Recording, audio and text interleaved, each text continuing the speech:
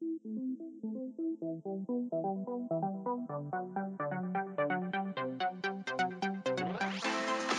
everybody and welcome to the HTML All the Things podcast, episode number 18, developing with Vue.js, Node.js, and MongoDB.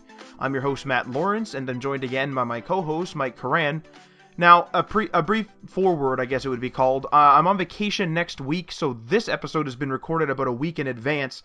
As a result, instead of doing our quote-unquote what's up this week, this entire episode is actually focusing on exactly what we've been up to this week, actually for the past 2 weeks. So let's get going into it. I'm going to introduce the show, and then I'm going to go through the segments, and then we will continue as we always do. So in this episode, we'll be discussing our journey through learning a variety of new technologies to create and deploy the HTML All the Things website. At each step in the development, we face new challenges using Vue.js, which we have never used in a production project. And on top of that, the entire deployment method we used was entirely new to us. So the reason why I'm even mentioning this is that we are still newbies at this. So if you think that you have any suggestions, like, maybe we're doing something really inefficiently, or you have something specific that you want to tell us, or a better way to do it, whatever, feel free to reach out to us on social media, or maybe make a post in the subreddit, because as I said, we are newbies, and this episode is focusing on our specific experience. Now, if we jump into the show here, we have all of our segments. Segment number 1, Vue.js front-end development. We then have segment number 2, which is Node.js and MongoDB back-end development. Segment number 3, which is DigitalOcean and Docker deployment. And then web news, which is entitled Wrapping It Up This Week. So, let's jump right into the first segment. So this is covering kind of more my part right now. So I'm the front-end developer on this project, and I've never used Vue.js before. So everything down to my development environment was completely changed. So instead of using Notepad++, HTML, CSS, and JS, I started using Visual Studio Code, so VS Code, alongside a plugin called, hopefully I'm saying this right, Vetur. It's a VETUR. And that offers things like syntax highlighting, auto-completion, and a bunch more features within VS Code.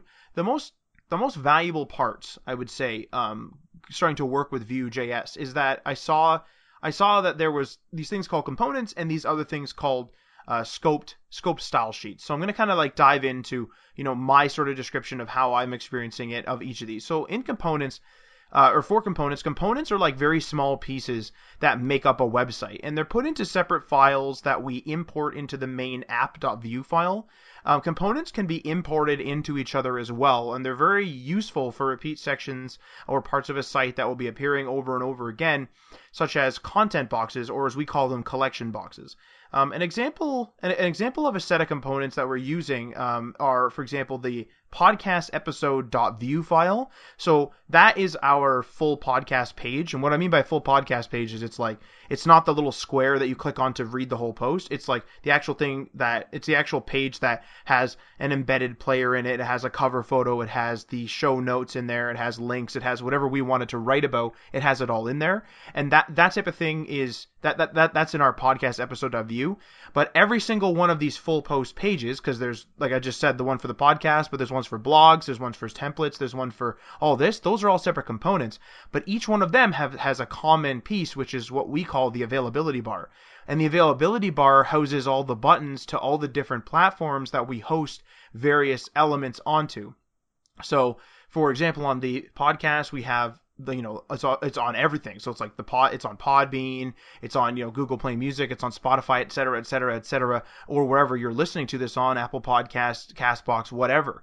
And so we have a bunch of buttons that will appear on there. Now that's a dynamic set of buttons that will, show up for different things. So on templates, it might just show GitHub, or maybe it'll show GitHub and then a store if we've listed it on some sort of theme marketplace, or that type of thing. So that's what the availability bar is. So we have a separate availability bar.vue file, which is another component, and that availability bar goes into, in this case, the podcast episode.vue. It also goes into all the other ones, all the other full post pages, like I said, for the templates and whatever else. So that's rather interesting. That's a rather interesting way to make a program, I found. It's almost like it's almost like making little condensed programs. It's basically like if you took a design, which we did, if we took like a wireframe, we can say like, okay, this piece of the wireframe, like these content boxes, in our case we call them collection boxes. These collection boxes can be one piece, the hub can be this other piece, etc., etc., etc. And that'll transition nicely into my second example, which is we have hub.view, which is another component, and it has collectionbox.view embedded in it. So I'll explain that. So what it is let's say you go to the HTML All the Things homepage, right? You're presented immediately with like sort of like I never really understand how, or never really know what to call these things because they're called so many different things, but it's literally just the hub. That's what we call it. And it has all of the different squares of, it has a little thumbnail, it has your date, it has the title of your article, and if you click on one of those squares, there's like a grid of them. If you click on one of those squares, it goes to the full post page, like for example, the podcast episode page. So that's our hub. Our hub houses all of the little squares, or in our case, we call them collection boxes. So in this case, we have two components that we've made. We have hub.view, like I mentioned, which is housing all of the collection box.views. And the collection box.views, and Mike will get into this more in the next piece, but collection box.view is automatically populated and created. So all the collection boxes are made via a dynamic system based on what's in the database as to what articles we actually have like on the website. Do we have a bunch of show notes? Do we have a bunch of templates this week? Do we have a bunch of blog posts? Whatever, right? So that's kind of like I think a comprehensive example of like kind of how components work, and that's kind of how I've been using them, and it's interesting because it's a different mentality when you're making a site to sort of break it up into modular pieces and actually have those pieces be separate files, so you can just kind of be like, I'm going to focus on the content on the collection box, I'm going to focus on the podcast episode page. So it's kind of an interesting but like more focused way of developing, I would say. But that's my kind of my 2 cents at the end there. So another part that I really liked was a thing called scoped style sheets. So scoped style sheets limit the styles that you're typing in within the file that you're coding in. So in our case, we limited a bunch of styles to the scope of the component that they're in. And this is very helpful when you want to have the same descriptive name for an element, but the styles themselves need to be different. So for example, normally you'd only be able to have one class name be cover-photo, let's say. But with the scoped attribute on that style sheet, you could have all your components have the cover-photo class name, but have the cover-photo class name have actually different properties and it actually look different for each one of those components, because the scoped attribute keeps all of the styles scoped to that particular component. So this is really useful, like I said, just for that example there. But another thing that we did was I made up all of the full post pages, right? So I made up, there was podcast, there was one for templates, there was one for snippets, there was one for whatever, right? And what I did was I realized, I was like, oh, a lot of these are common, but there's like some that need to be a little bit different. So I took the scoped attribute out of one of the components. I made a bunch of the generic assets with generic and descriptive names in that one component without the scoped attribute. So now it applies to all the components.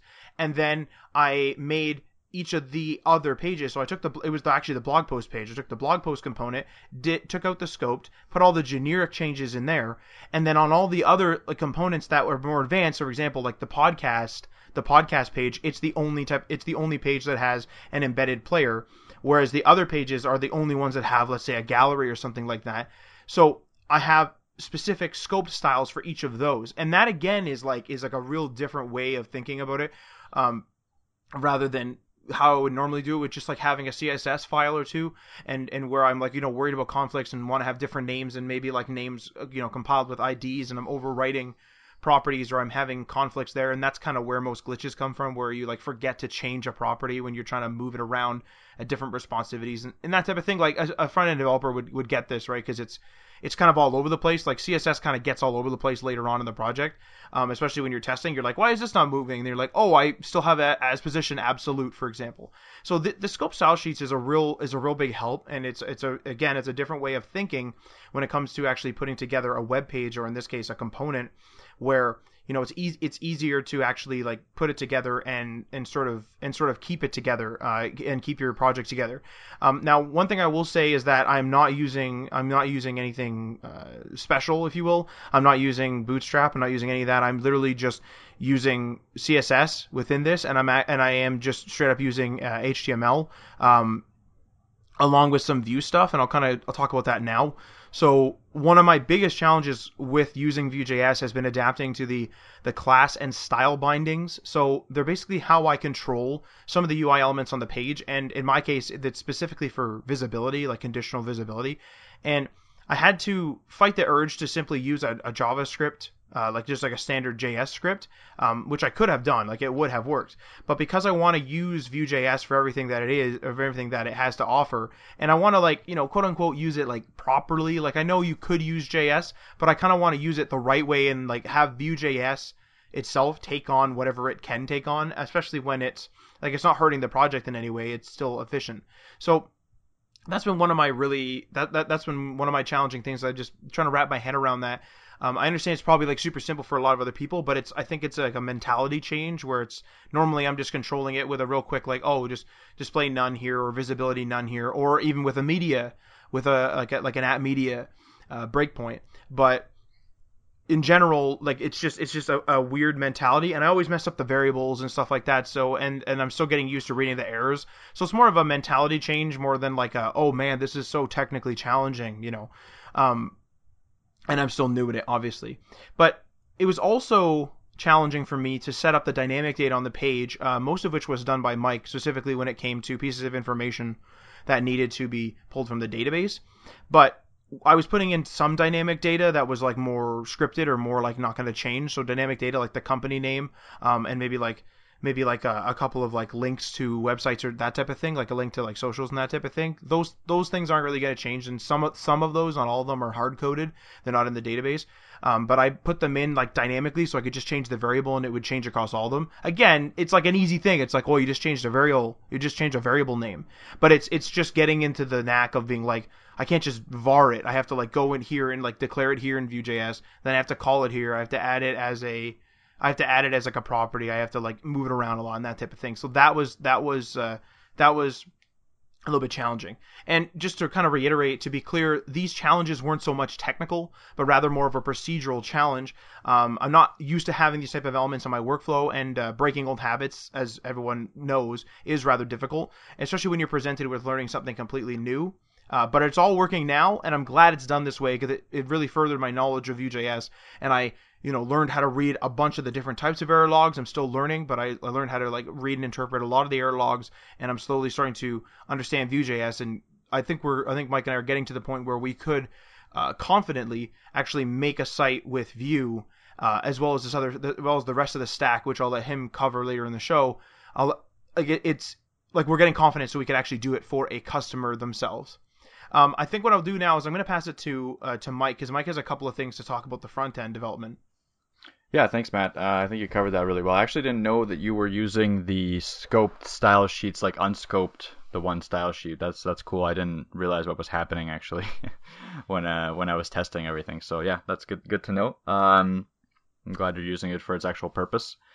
But other than that, let's get into a little bit more on the technical side of Vue. So there's a few technologies that I've kind of been introduced to since our last Vue episode, and the three mainly are Vuex, VueRouter, and Axios. All three of these are first-party libraries, which is something I find kind of cool with Vue, is that as in comparison to React, maybe, where React has like a good base, but most of its like most important libraries are actually third party, so created by developers that aren't associated with React. Whereas Vue has a lot of really good first party libraries, so you don't have to go out and look for third party developers to supplement the actual like core base of your technology, which I find is a big benefit in terms of longevity and potentially using it in production down the road, where you don't know what a third party is going to be up to. Even if they're reliable, something could happen and they could abandon development, and that's it. Where as a first party, you kind of know that it'll pass from hand to hand internally, and that's probably a better system for it.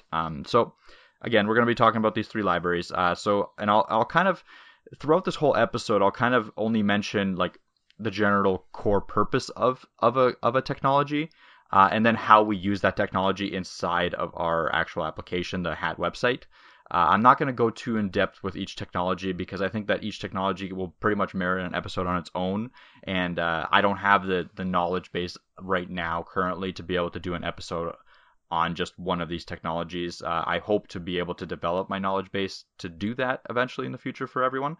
But for now, I'm just going to give you a kind of a very good overview of how we're using them. So let's start with Vuex. So Vuex is a state management solution inside of Vue. And what it pretty much does is it gives like a global object to all of your components that they could share data.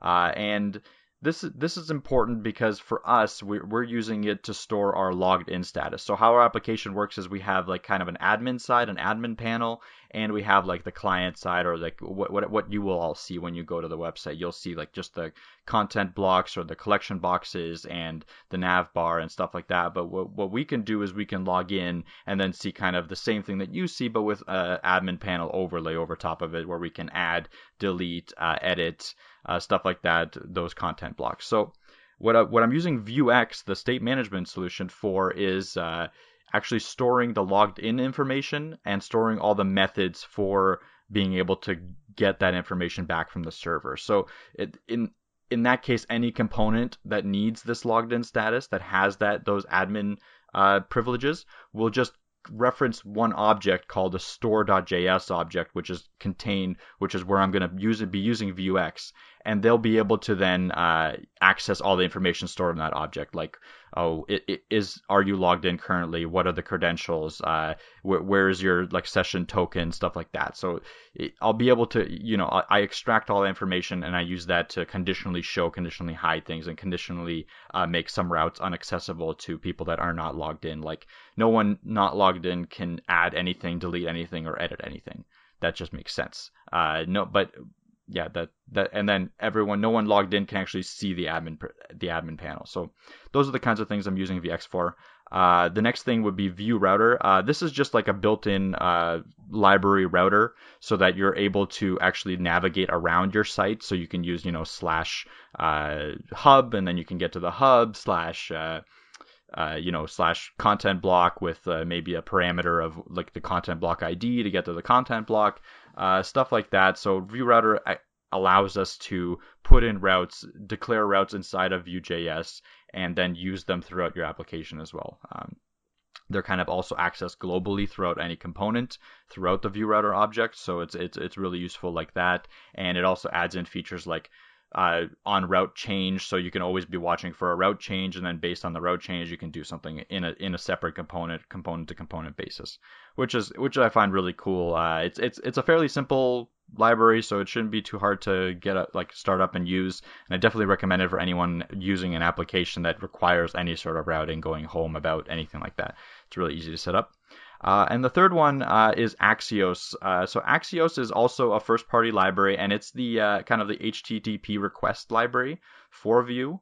So something like an AJAX request, stuff like that. So that's what it does, and it's just as simple as it sounds. So it uses promises instead of callbacks, which I find more progressive. It's a better way to do it nowadays.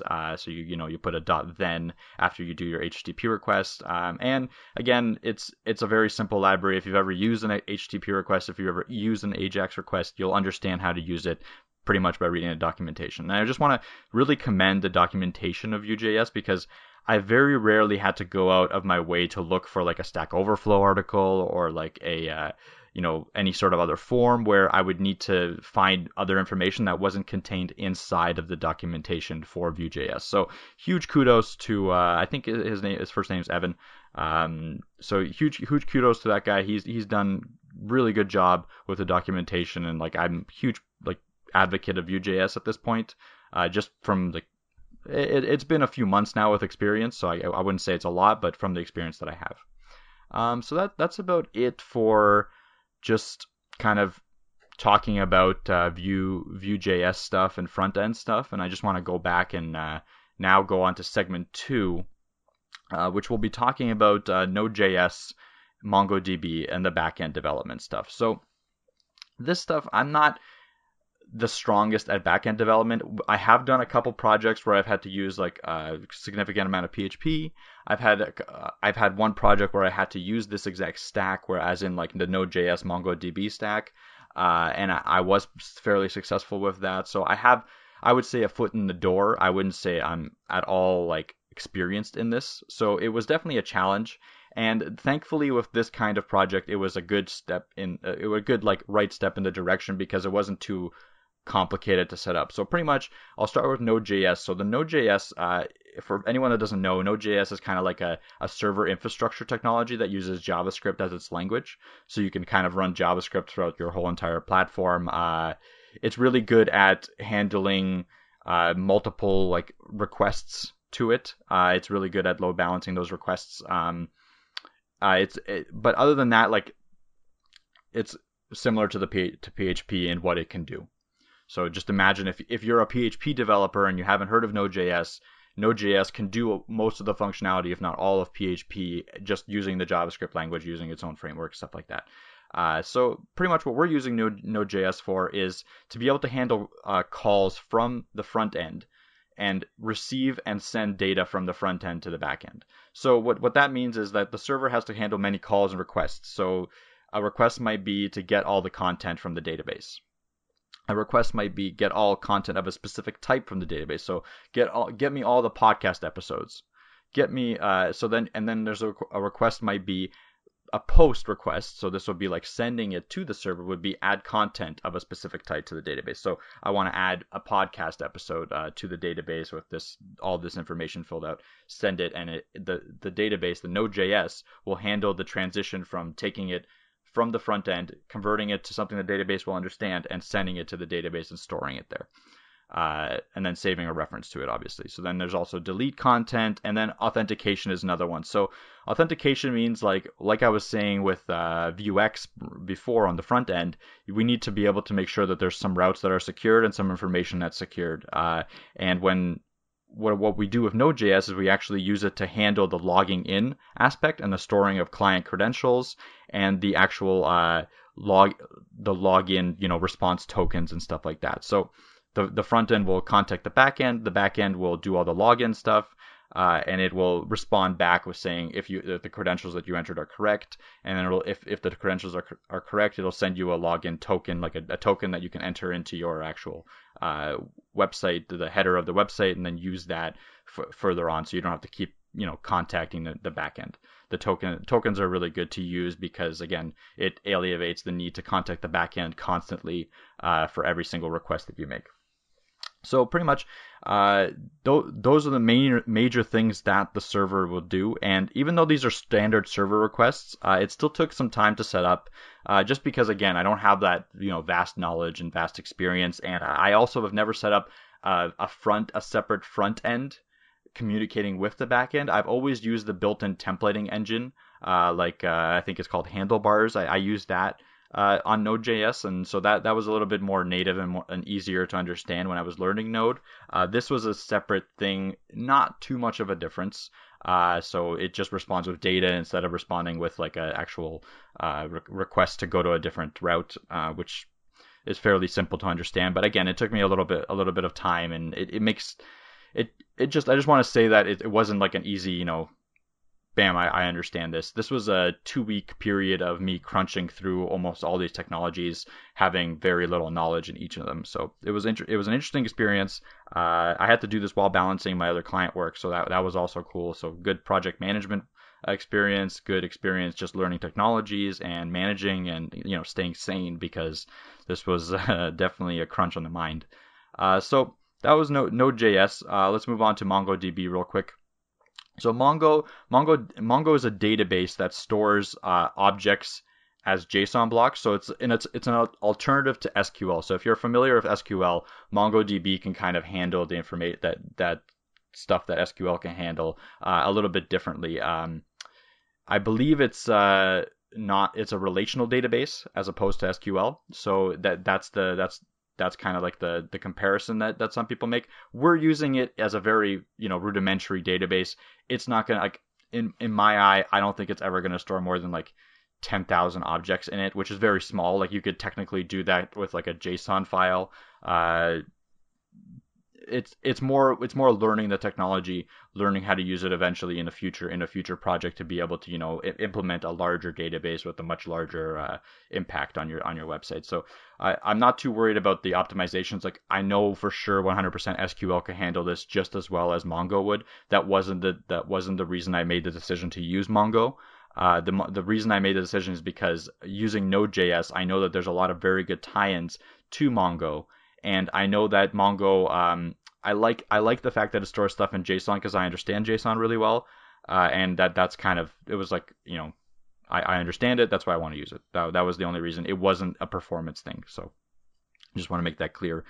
So pretty much what we use it for is just storing our content block data. So our content blocks consist of stuff like title, date, the type of content block, and then it will consist of like an array of objects where each object is a different availability bar component. So the availability bar components will be like, this is a tune-in component and it has this link. This is a Podbean component and it has this link. This is a Podcasts component and it has this link. So you're able to kind of access everything you need inside of a content block.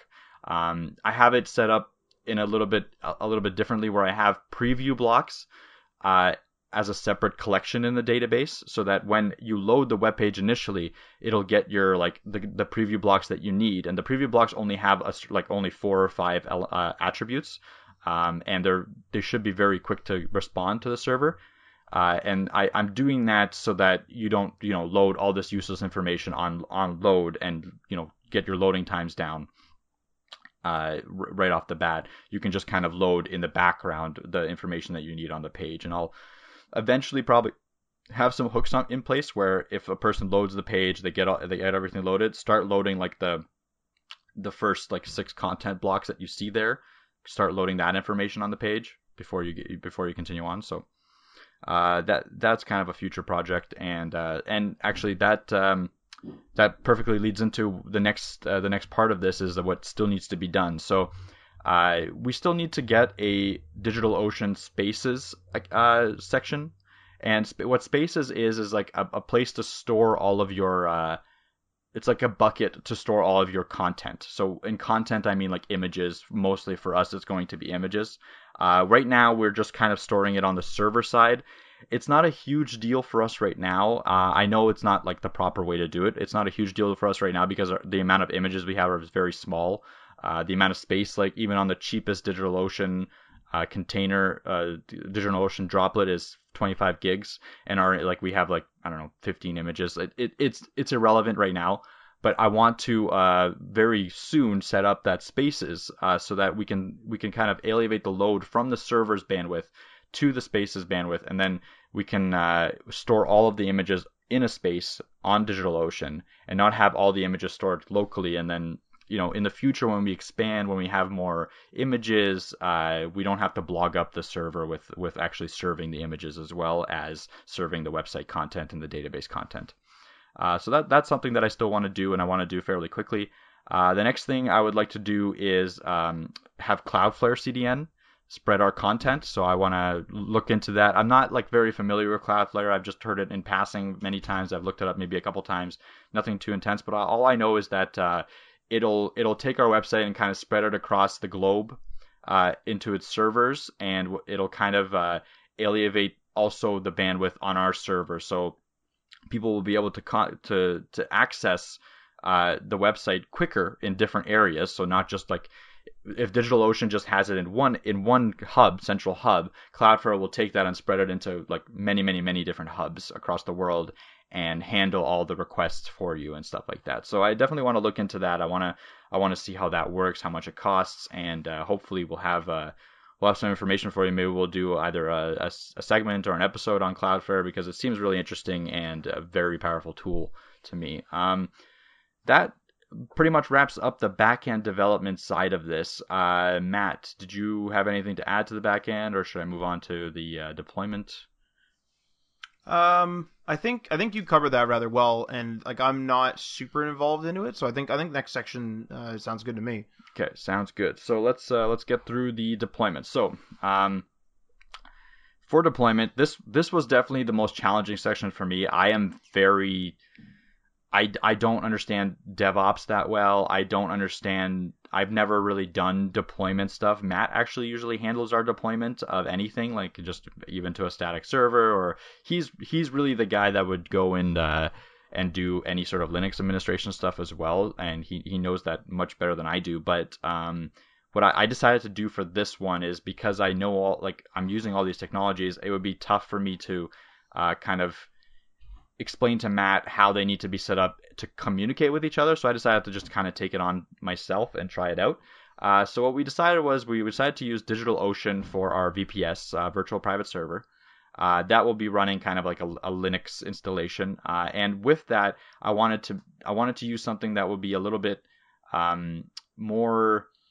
I wanted to just not use like a regular Linux installation. I wanted to use something that would be more transferable in the future. So I decided to go look into Docker. Docker is a really cool system where it allows you the ability to create small virtualizable containers for each technology in your stack. So you it's kind of like creating like a mini VM almost with like a Linux installation running, but it strips everything out that's not needed. And like if you need a Node.js Docker, it'll only run the stuff in there that needs Node.js, which is kind of cool to me. And another really big positive of it is I can set it up locally on my computer if I want and have it mimic exactly my environment in deployment, because all these containers are going to be exactly the same.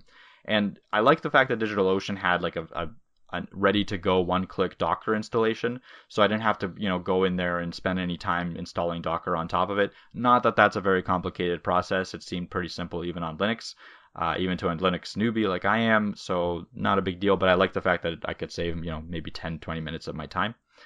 So what we decided to do with this Docker DigitalOcean combination is then set up 3 containers. So the 3 containers that we would need, the first one is Nginx. So Nginx is like a web server, and it allows you to serve static files. It's similar to Apache, if you know Apache. Nginx, I think, is a little more flexible, it's a little more modern, and it could do load balancing a little better. But pretty much, the Nginx for us will be serving the static files, so the Vue.js files that are developed when you do the actual, the compiling of the Vue.js files. It'll actually run down to regular static files like HTML, CSS, and JS, just standard files. So it will be serving those files, the front end, and it will also be doing the proxy routes to the Node.js server. So if anyone hits, if the route hits /API, it'll run it to the Node.js server, and the Node.js server will handle all the information there. So that's what Nginx is doing for us. The next thing is we'll have a Node.js Docker container, and that Docker container is literally just running our Node.js backend server stuff and our server infrastructure, just like it is kind of like locally.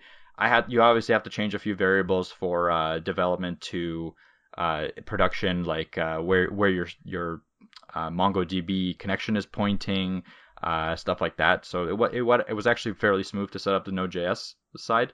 So Docker container just containing our Node.js installation. And then we have MongoDB container just running a MongoDB instance where we can have it connected to our database. So it's just running MongoDB so that Node.js can interface with database. That's all it is. So just three containers. They're all talking to each other, and to make them talk to each other, you have to kind of set them up on the correct ports. And you can do this with a thing called a Docker Compose file. You can do it in many different ways, but I chose to use a Docker Compose file.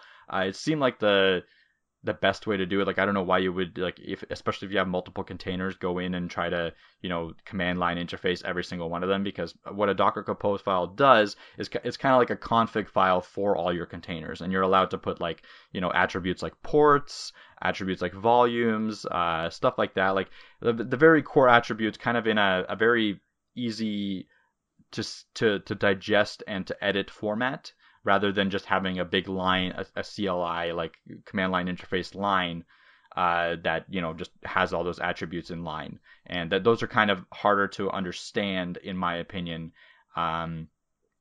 especially when you're first seeing them, rather than seeing the attribute and the property in a separate file, instead of a separate configuration file called the Docker Compose file. So the Docker, learning all this stuff, learning I had to learn pretty much Nginx from scratch. I had to learn Docker from scratch. I've never used those two things. Then I had to learn how to, put Node.js on Docker, put MongoDB on Docker. And then one of the harder things is how do they communicate internally? So I know that I knew that they were running, but then I had to make sure that the ports were all set up correctly. I had to make sure that the configuration inside the actual files were set up correctly. That definitely took a long time, and it wasn't one of those it was a very grueling process for me. I know that DevOps is not my thing now, which is it's a good realization to have. I'm not that into to doing any sort of deployments and stuff like that. I'll definitely probably leave this to someone else in the future, but it's good to learn. And I'm glad that I went through this process so that I can kind of understand some things better when I am doing my back-end development or my front-end development. And maybe I can, alleviate some problems that I can foresee in the future with people that are going to be doing the actual deployment. So definitely interesting to learn. And so the other thing is to connect to the DigitalOcean server, all I had to do was SSH. I used PuTTY to connect to it. That was really simple. And then you have to be somewhat familiar with a CLI or command line interface, a CMD prompt or a terminal prompt, stuff like that. So this is really the condensed version of what we had to go through to develop this site that you should be seeing now. Since this podcast is up, the site should be up at this point at htmlallthethings.com. So definitely check it out and let us know what you think. And like Matt said at the beginning, if we're doing something completely wrong and we're talking about it right now, please let us know, and we'll maybe make an addendum in a future episode, or look at it ourselves and kind of come back with you with why we decided to do what we did. And stuff like that. So I'm definitely not saying that we did everything correctly. I'm glad that what we did worked. I think that's the major thing. Another thing is security is a little bit of an aspect here as well. I actually added a little bit of security to our Mongo database. I don't want to go too far into that because I don't want to give away what I did to make it easier to hack. But the Mongo database is fairly secure. So yeah, that's something that I looked into, and obviously all the passwords are hashed and stuff like that. I did kind of use the common sense security aspect of it. I don't think it's extremely secure. I'm sure if someone really wanted to attack our site, they could get into something. I'm not a security expert in any way, but I'm hoping that for the layman it'll be easier. It'll be one of those a deterrent at least for people not to come in and just screw around if they find something. So that's about it for the development stuff. I'm going to pass it off to Matt if he has any comments on what I've been talking about, or if he wants to just go into the next section, which is web news. Well, the one thing I would want to say is, you were saying that it's all kind of new to you about the deployment type of stuff. And I think it's important to say that, there's a reason why especially larger companies, but there's a reason why in larger companies there's separate teams for each of these things. So, for the new developer that's listening to this right now, it's it sounds like a lot if they have to spin up a whole bunch of stuff, and then they have to learn the web development themselves, they have to learn the programming, and then they have to learn the different libraries, and then that's learning a mentality and a way of thinking up all its own. But then they also have to learn server administration, that type of thing. There is a reason why, and this is a generalization. Sometimes people know everything, but as a general thing, it's there is a server team in place. There is some sort of other team in place that's there for this exact reason. So I used to just do, for example, server administration, and anything that the people were doing on the actual server, for the most part, I wasn't really involved in. All they said was, I need this application set up in this particular way. I would set it up, and then it's up to them after that. If they need support, maybe they'll contact us and say, hey, is it still working? Yes.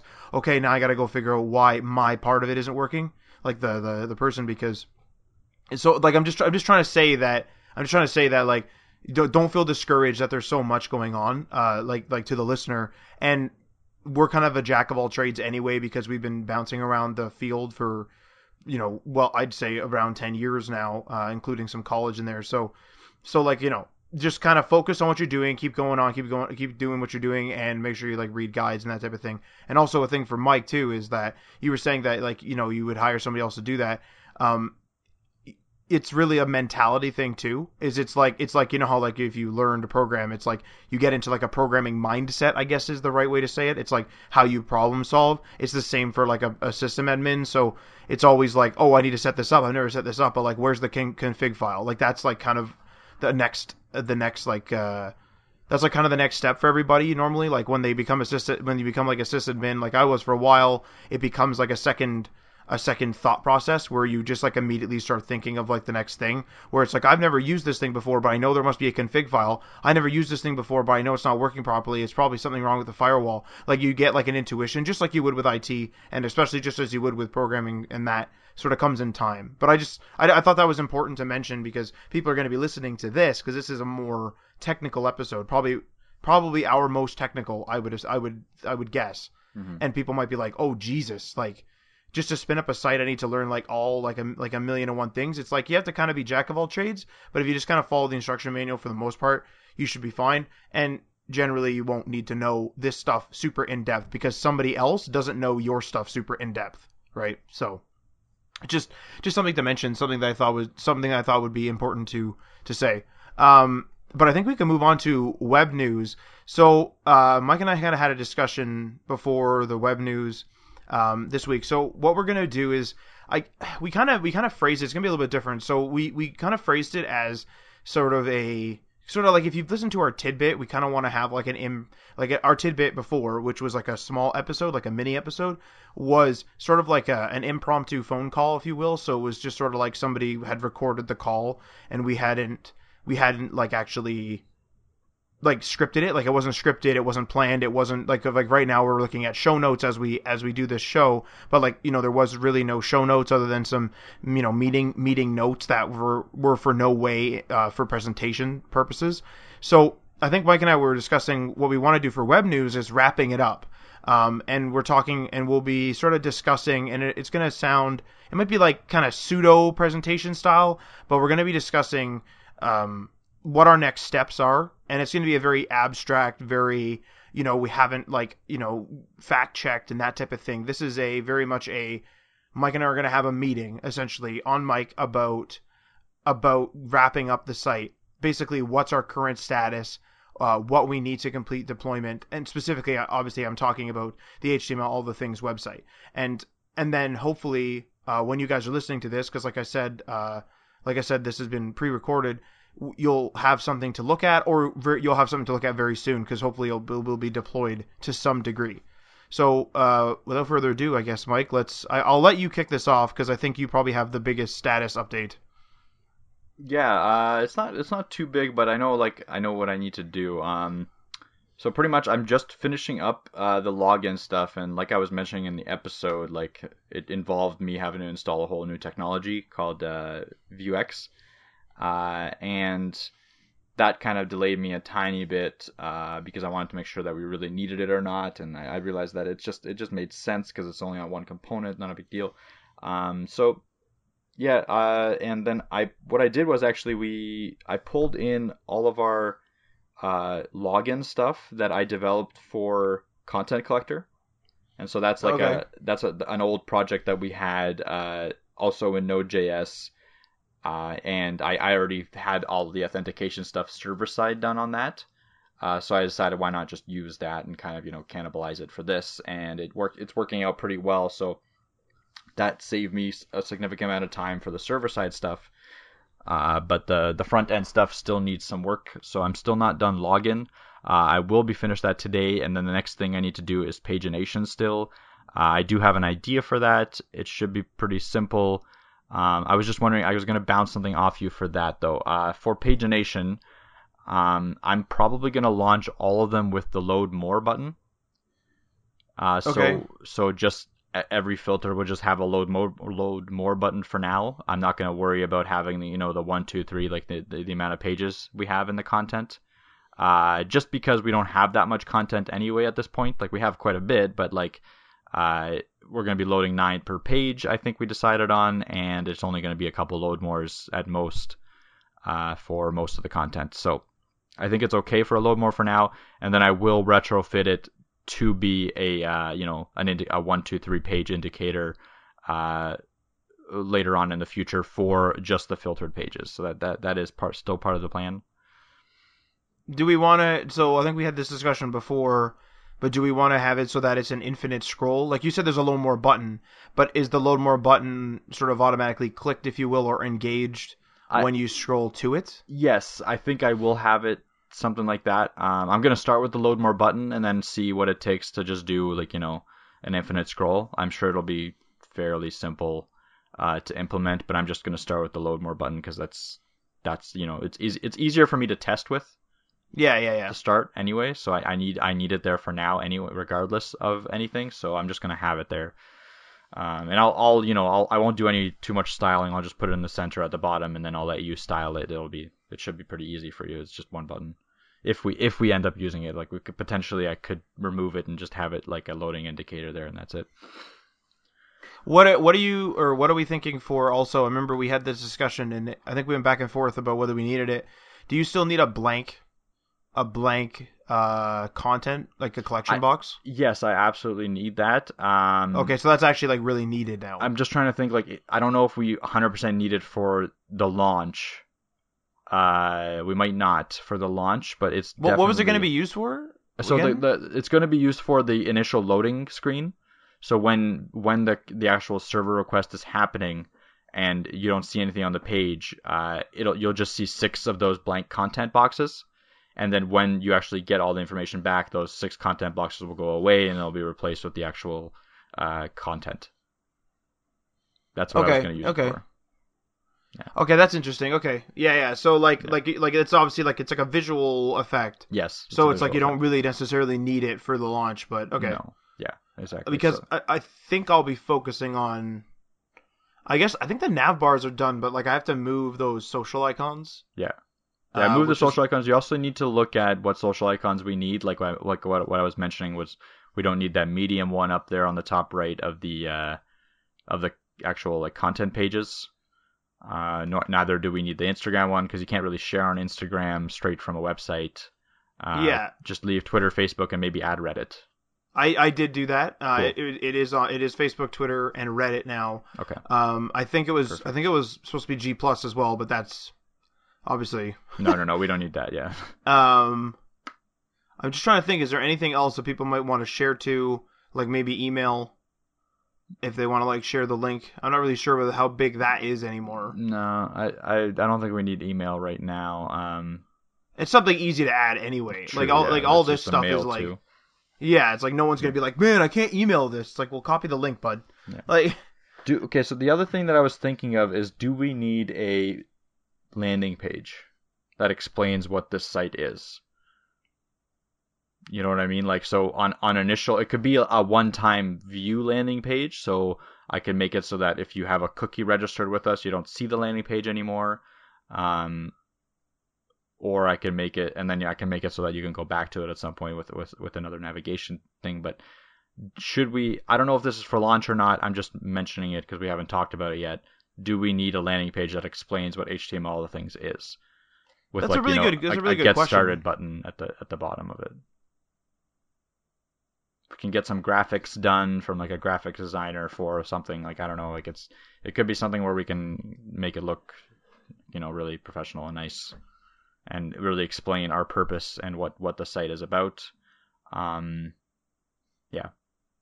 Oh, like, I mean, that's a really good question too, because I mean, like right now, I think we need some sort of coming soon page to cover up, because it's kind of like at the time of recording this, it is like rather, it's like open right now. You know what I mean? Like it's like people, if people are going there, they're seeing us move things around. Like it's very not production ready. Yeah, but yet we haven't announced it, so if people are going there, then they're going there at their own risk, kind of thing. It's okay. Well, I mean, I mean, the worst thing that's going to happen for them is something's not going to load. But that's a good question, because I think we've had this discussion actually recently with a client where we've actually said to them, like, do we, like, they wanted an About Us page, and I said, that's kind of dated. Yeah. Like, there's something about an About Us page that just isn't there. It's really weird. It's like if you go to an institution, like if we had a building, people could ask us what we do, and then we would answer. But like, it's not like we have like a plaque saying this is what we do. Yeah. So it's like I'm just trying to like equate it. I'm trying to think of it across the board in terms of a physical medium as well as like this is obviously just digital. Is it like is it? I don't know. It's a good question. Like, are people going to be puzzled? Like, if you go to TheVerge.com or you go to Pocket Now or you go to somebody else like that, like another tech blog, they don't say they might say very briefly somewhere, we're a tech blog, but that's all they'll say. They won't say we're a tech blog that's also on YouTube, come join us. They might say that in like the default like sort of description tag in their theme or something if they're using like a WordPress theme, but like they're not going to generally have that across the site, and there's no not that I remember or see, like not that's obvious, right? Not that's thrown at you an About Us page. Yeah, that's a good question. But are they so big that they don't need that, or are they just not doing that because it's obvious what they are? Like, if someone comes to our site and sees a bunch of content blocks that have podcast, snippet, all that stuff, like guide, all there with the title and description, is that enough for them to understand that we are a kind of aggregation of web development content? Because that's what we are, right? Like, we're developing web development content for the community, so that it either teaches them, inspires them, or like entertains them. This is a really interesting like kind of dilemma, like not just with our website, but this is almost like a UX question of the digital medium. Is we used to always have an About Us page, and we will always recommend to customers that are trying to play the local angle to have an About Us page, because then they explain their local story. Like, oh, we're local and organic or whatever, right? We'll always tell those guys, like, yeah, you need a story because like your branding is like reliant on a story, and people need like access to it. But it's like if you go to like I said, like if you go to if you go to a site as a new user, are you going to be puzzled? Like if someone comes to HTML or like podcast.html allthethings.com and sees our Podbean site, are they going to be puzzled as to what's going on? I think that one is a little more central, or like there's a central orientation around a podcast on that. It's actually in the title of the URL and stuff like that. I think it's a little bit easier to understand what's going on. Like, I actually went to the site right now just to see how it looks and how much sense it makes. And it has a brief description of what we are and what's going on right at the front, right? Like that the first thing you see is kind of like HTML, all the things, web development, small design, the adventures, it describes what's going on. So like we don't really have that right now with the HTML, all the things website. I don't know if we need it. Like I'm gonna go to like, is there like, okay, so let's think of like a web development site. So if you go to like CSS Tricks is something that pops into my mind. As like CSS Tricks, actually. Yeah, like CSS Tricks. There's no explanation here. So it's like CSS. It's like I'm on the CSS Tricks website right now, and the very first article here is building a donut chart with Vue and SVG. So it's just a bunch of content, up and down. Yeah. It's just a bunch of content, and it's like, is that because it has the word CSS in the title, and anyone who looking it up is going to understand that? Now, admittedly, we have HTML in the title. Exactly. And if you go over the left here, this is kind of where their nav is. They have videos, almanac, gallery snippets, forums, newsletter, and jobs, and guides as well. Yeah. So they kind of have a similar thing, yes. Where like ours looks totally different. Yeah. We don't have an almanac, and our snippets are totally different than theirs. But also they're not designed for 1440p, which is strange to me. Oh, you're on 1440p? Yeah. It looks like it's in mobile. I don't know. It's a very strange layout, actually. Like, I don't mind it too much, but on 1440p it kind of cuts off. Let me see how it looks on. Well, that's actually, I mean, this is like off topic, but like this actually is a question of almost a question of ethics. This is almost a question of UX, where it's like, it's like things are, and we talked about this before, like things are designed mobile first. And so it's like where is the cutoff? At what point do we say, well, it's readable on desktop, just leave it? Because an ultra wide monitor, it's like, oh, make a specific thing for ultra wide monitor folks. It's like, no. Well, no, it's not even ultra wide. Like you see that gray bar at the right? What's that? What's that gray bar? That's there for any resolution. It's just everything's that has ads on it. Oh, okay. All right, my bad. My bad. What are you talking about? I have ad blocker enabled on this. Damn it. Oh, I'm gonna see. Let me see. I'm gonna turn it off. Yeah, that has ads. I had no idea what you were talking about. I was so confused. Yeah. I was like, I see that there's quite a bit of padding. I like how this became like a critique of of CSS, of CSS tricks, but well, I like the site. Like it's actually a pretty cool site. Well, I use it quite a bit, to be honest. Yeah, me too.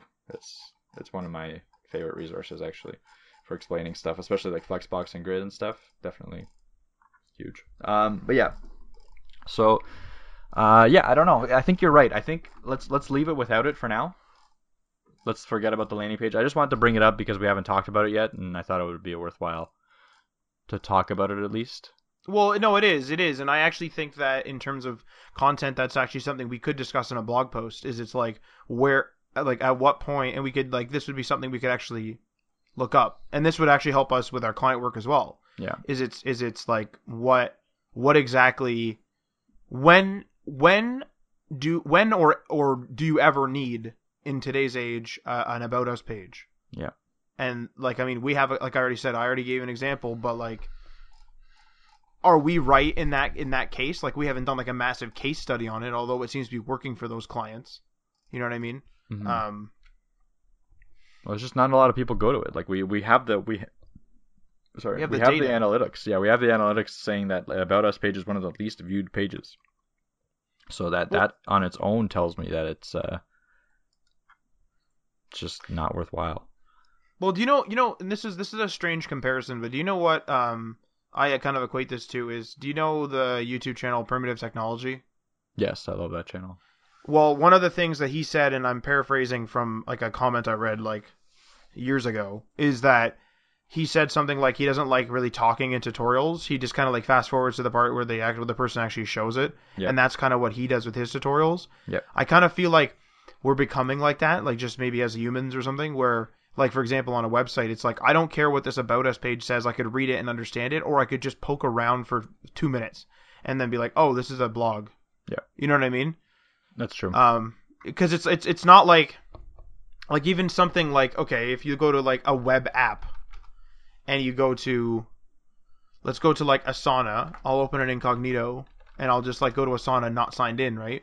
Mm-hmm. Like they have an explanation of what's going on, but it's like, it's not like they're writing paragraph upon paragraph upon paragraph. It's just like, we do task management and like stay on track and blah, blah, blah, blah, blah, right? And then it's like, sign up, or like, then you can click for more details. I'm estimating that a lot of people would literally just be like, okay, and they'll sign up for the free tier. Mm-hmm. What is this? Yeah. I think people want to like learn it by like experiencing it now, I think. Yeah. Obviously that, like, I mean, we're getting kind of in depth on a question about a landing page, but it's a good question to ask. Yeah. So yeah, okay. So let's take it back to planning, like when we're going to be deploying this. So I still have, I'd say, a pretty significant amount of work to do, but I could probably get like a good chunk of it done today. That's the plan. Tomorrow I'm leaving.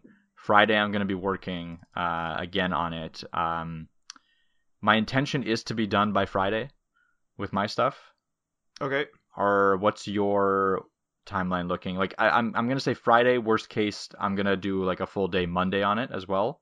Okay. If I need to. So like Friday, Monday is my thought process. What are you thinking? Well, I'll just literally say what I have to do that I have written down. So I've done a bunch, but I'll just say what I have on my Asana little list thing now. I have full post typography, which is actually just pending your opinion, which I forgot to message you about. Yeah. Because I actually did it. So the typography on full post pages is done. Cool. So I'll let you, like, you know, just I just need an opinion on it. So should I pull and look? Is that what you mean? Sure, yeah, on my branch, sure. Yeah, okay. So that I have to fix page length at least 100% height at all times, because I noticed it was getting cut off. Like Okay. if we only had 3 in, it would only go to 75% approximately of the page height. Mm-hmm. And that looks really stupid. So like at least the background color, because we have like just like gray background color, that background color should be full height. So I need to fix that. Make a footer. I already have the component created, and it literally just says ASDF. And then I need to make it so that it disappears on mobile because I don't think we need one on mobile. Because we have our like Navicon or our like nav menu there, but it'll be for desktop experience and probably some tablets. And then I need to move the social media icons on mobile, and then really that's it. In terms of actual, like I only really wrote down needed functionality. Yeah, for the release, I understand. Yeah. Because other stuff would include like, okay, let's do a box shadow with like some transitions. Let's have some nice animations. Let's have some nice like hover effects and that type of thing. I mean, I might be able to get that done. Like a lot of those things, like once you do all this other stuff, a lot of that, like all that type of stuff is like a day where you just kind of go around and go like, oh, it'd be nice if, and then you just do it. Yeah. And so like there's some stuff that doesn't have hover effects and that type of thing. But like I think that those 4 things I just listed, which is essentially 3 and 1 with an opinion, is vital. Like that, because I've already done a bunch. I added the reading container so that it limits the width. It limits the width of the reading area.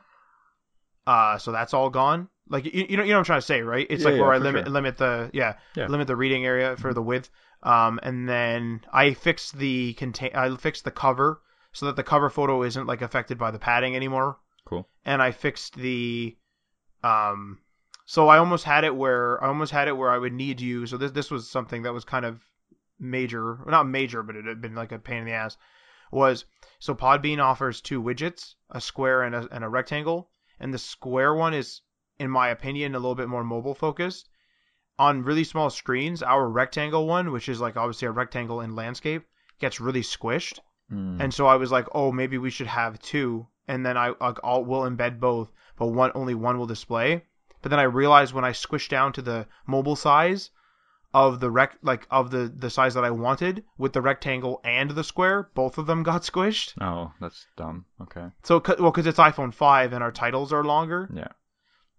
So what I did was I left the widget for the podcast unkempt, so it will touch the edges, which it won't touch the edges. It will go closer to the edge than anything else, but it makes it actually functional on down to an iPhone 5 screen. Yeah.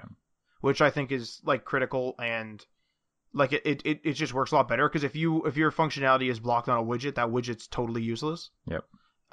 So I mean that was one smaller thing. It was a larger thing in terms of UI, because I would have had to ask you to make another thing in JSON, right? Mm-hmm. Okay. So that sounds like you can definitely get it done by Friday. Like those 4 things. Yeah. Because I did a bunch this week already. Because I was waiting for a while too, right? Remember? Yeah. Well, yeah, you were waiting for like at least a whole week, if not more. But yeah. So I think that makes sense. So you can definitely get it done by Friday. So that means we're pretty much on track with maybe launching Monday, Tuesday next week. Yeah. Because you're leaving on Wednesday, right? Yeah, I'm leaving on Wednesday, and then I won't be back to the following Monday. So let's aim for launching on Tuesday, because that's when this episode will probably come out, actually. Right? Well, no, wait, no, that's wrong. This episode is 2 weeks in advance. No, but what I'm thinking is that if we release this episode next week, if we're able to launch on Tuesday. Oh, then launch this episode, but we'll still record normally, yes. And then that episode will be my holiday one. Correct, yeah. If we they're both kind of my holiday one, because I'm away for both of them. Yeah, exactly. So we have some padding on it. So I'm aiming to be done by Friday, worst case Monday, and then we can launch on Tuesday. That seems like it's reasonable unless something terrible happens. Yeah. So that's it. I think that's the plan. Let's stick to that. Yeah, that sounds good. So, just to confirm, we want all this done by now. 1 sec. Do we need to like check it all in or anything for Friday? Like, yeah, if you can check your stuff in for Friday, that would be like ideal for me, because then I can see if anything conflicts with my check-in, with my like if I have to do a merge or anything like that. Not that that's an issue, because the worst case merge happened already, and it was not that bad. It was honestly done over the phone over like a 3-minute period. Yeah, exactly. That's the worst case merge that could possibly have happened. so I'm not too worried. Yeah, that sounds good to me though. Like because it's coming together and it's very, I think for the user it's still going to be a very Gen 1 thing, but that's exactly what it is because we literally learned every piece of the puzzle. Yep. And we're definitely going to keep expanding on it consistently, like week after week after week. It's probably going to be expanding at least once per week in deploying. Yeah, I mean, I think that's a good plan. I think Actually, wait a second. When's the data entry? Oh. Mm-hmm. Next week we'll have to. I found a problem with data entry, by the way. Actually, sorry to cut you off there, but like they're in the pod, and I think this is a Podbean problem, but I don't want to point fingers because I don't know. I find that I can't copy in Podbean even onto other word processors. I can't seem to copy an indented point, like an indented bullet point. Okay. And when we copy and paste into the hat website, I can't remember whether the indented bullet points don't indent at all, but they appear, or whether they don't appear. And so my last set of show notes, I tried to, because I'm trying to make the show notes less of a reading material and more of a reference to the show. Because like I used to write them so detailed, or like not like super detailed, but I used to write them detailed enough that like you could just kind of read that and get the gist without listening. But I kind of feel like it should be more of a show guide. So my last one, I didn't do any indented episodes. But like if we're going to be doing data entry, we're going to have older episodes in there, and I'm not really going to be redoing those show notes. Yeah.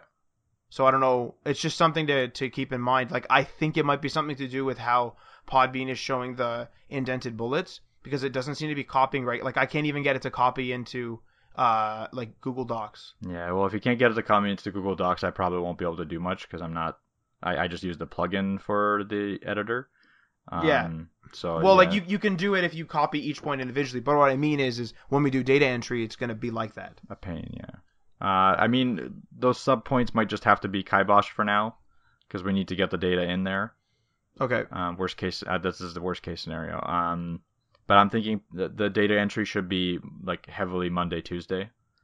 We can try to just hit it real hard and get it all. I mean, a lot of it's copy paste. To be fair. Well, I mean, all of it pretty much is copy paste, but it's going to take some time because there's a lot, like especially the availability bar will take like a good 5 minutes per episode or something like that. I think. Maybe we can get it down. No. I got it already in Trello. All you can do is copy paste. That's good. Yeah. You just literally go and it's like, oh, what episode is this? Episode 1. You just copy the link. Yeah.